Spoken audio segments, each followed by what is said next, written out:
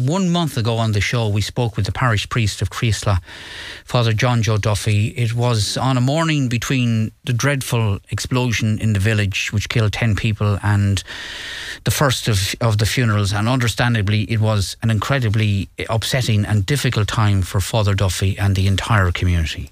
Just people just doing the normal, ordinary, everyday things of life, and suddenly bang, and it's just so unbelievable. It's just so hard for this community. And somebody said to me that there is an explosion in Creasla, but I couldn't believe that there was an explosion in Creasla. This couldn't happen. And then when I saw the photograph and arrived on the scene and meeting some of the people coming out of the building who had survived, you could see the residue of the explosion on their clothes and in their eyes, and then they started to carry out the bodies. This week marked the month's mind of the 10 who died. They were remembered by TDs in the Dáil on Tuesday last. Father Duffy, good morning to you again. Good morning, Niall. And thanks for joining us. Well, more to the point, how are you personally at the moment? Come here. In one way, you feel that this took place. You were there. And in another way, you feel like it hasn't happened at all and that you weren't there. It's still very hard to get your head around what happened. And yes, of course I was there, and it's difficult. You know, it's very difficult. It's very difficult to just understand that it happened, to believe that it happened, and yet it is the pain and the shock of it having happened that makes it feel like that. And I suppose the shock is wearing off us all, and the numbness is starting to wear off, and it's becoming, you know, very, very apparent that we have lost 10 beautiful people. We have others who have been injured. We have also people who are just trying to come to terms with this, people who have been traumatized, because I think I said to somebody, you know, that the body is fragile, but the mind is also very, very fragile, and a lot of people are traumatized. And I have gone for counselling on a few occasions now, and I suppose at the beginning what people have been saying to me is, you were just so exhausted at the beginning. After a few nights of not sleeping, you began to sleep, and then were you sleeping? Was you sleepwalking even? You know, and even having met people and, you know, things around that evening, that afternoon, that night, the next day, and since that, you just, some things you remember, some things you don't remember, people you remember, people you don't remember speaking to. So again, you know, counselling is so important as we move forward in the days and weeks ahead, and the months and in the years ahead. And I'm glad, I'm happy that the HSE have given a commitment that they will be here. Well, no, that's been a source of controversies. You know, some counselling services have been scaled back of late. I think what has happened is they have been redefined in a way. That they had the drop-in centre, and they moved away from the drop-in centre to having a telephone line available, and that you go to your GP for referral to counselling services if you don't use the telephone line. And but we really, I think, going forward, will need to look. The HSE have said to me that they are open to reevaluating. I can imagine that we may need even more counselling service, you know, going forward, as in maybe that line could be a 24-hour line and so on. And I suppose, you know, the counsellors have done their very best, and they too are struggling resource-wise. But if you have 3 counsellors sitting in a building all day waiting on somebody to drop in, that drop-in may not happen, because I think most people were using the phone line to make those appointments. So I don't think there's no scaling back as such. From what I understand from the HSE, it is a redefining of the service. I mean, we most of us watched the awfully sad funerals one by one, most of which you officiated at, and How do you, as an individual, how do you cope with something like that? Having to go to meet the families, talk to them about who died and what they enjoyed in life and what they were about, and then to go and have to talk about them at a funeral mass day after day. It must have been extremely challenging for you as an individual. Absolutely. And it was very, very, very, very, very challenging for everyone involved. And also, of course, I wouldn't be completely honest if I didn't say it wasn't very challenging. But I had great help from the families in preparing for the funerals. I saw myself as doing my job, and I had a team built up around me, and teams of people built up around me in this community, and not just this community, but that support that was flowing from outside. But I have to say that after Hamish spoke at his dad's funeral in Derrybeg, he gave me great strength going forward for the next number of days.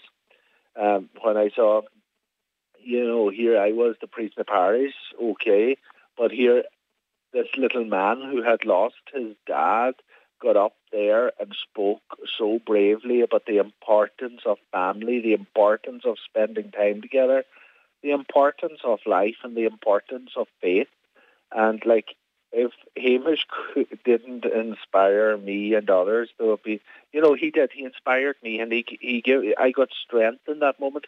And if truth be told, I also felt carried by prayer. I could almost feel being tangibly carried by prayer, and words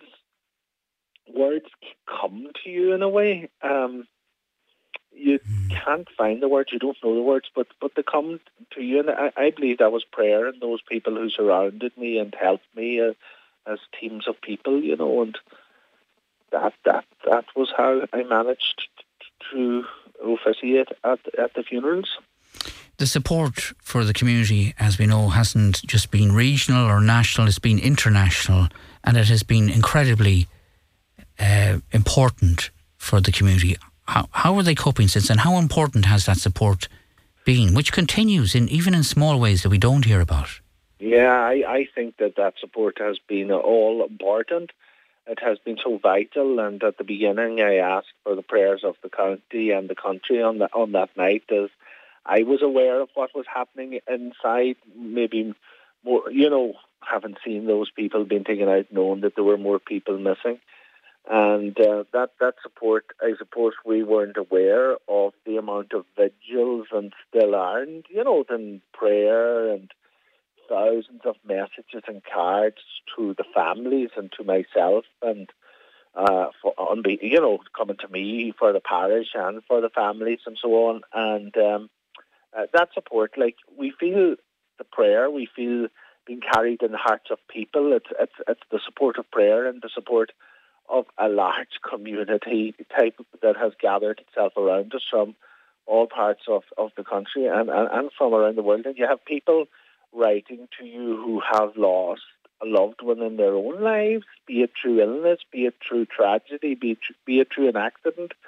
And they're writing, saying that the families are in their prayers, and those who are in hospital and those who are recovering from injury are in their prayers, and that there's something very comforting in that, to get a message from people who have been through bereavement themselves, and sometimes in very tragic circumstances, reaching out and assuring you of their prayers and their support. And you think to yourself, well, these are people who have been through a lot, and here they are now trying to give that comfort, people who have coped, and that's given the community great hope. And the community, there's a great heart in this community, and there's determination in this community. We have the shop.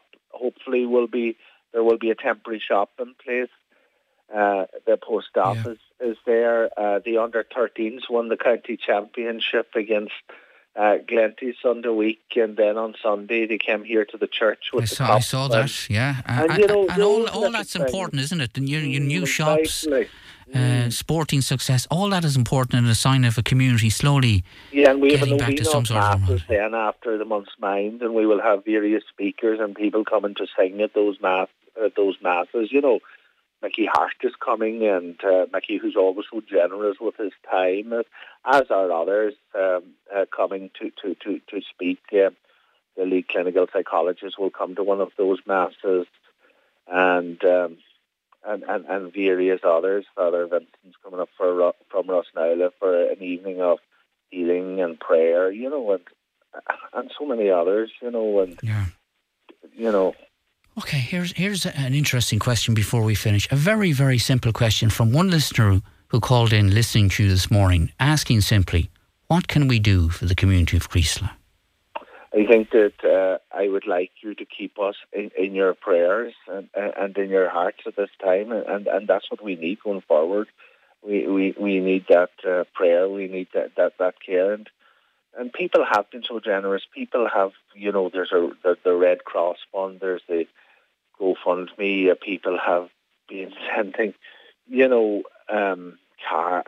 people have been sending money here to the parish as well, but the one thing that I would ask for, the one thing that I think that is most needed all is just, and people won't forget us, but just keep us in your prayers and keep us in your hearts, and that's the greatest thing you can do for us as a community. Pray for the bereaved, pray for the physically injured and those who have been traumatized, and if you don't pray, keep us in your hearts, and if you light a candle, just light a little candle for us, or keep that prayer going, which we very much need, and I'm very, very grateful for, as are the families, as are the community, and the families are so very grateful for that support that all of you have given, and I want to thank everyone across the Northwest this morning for that.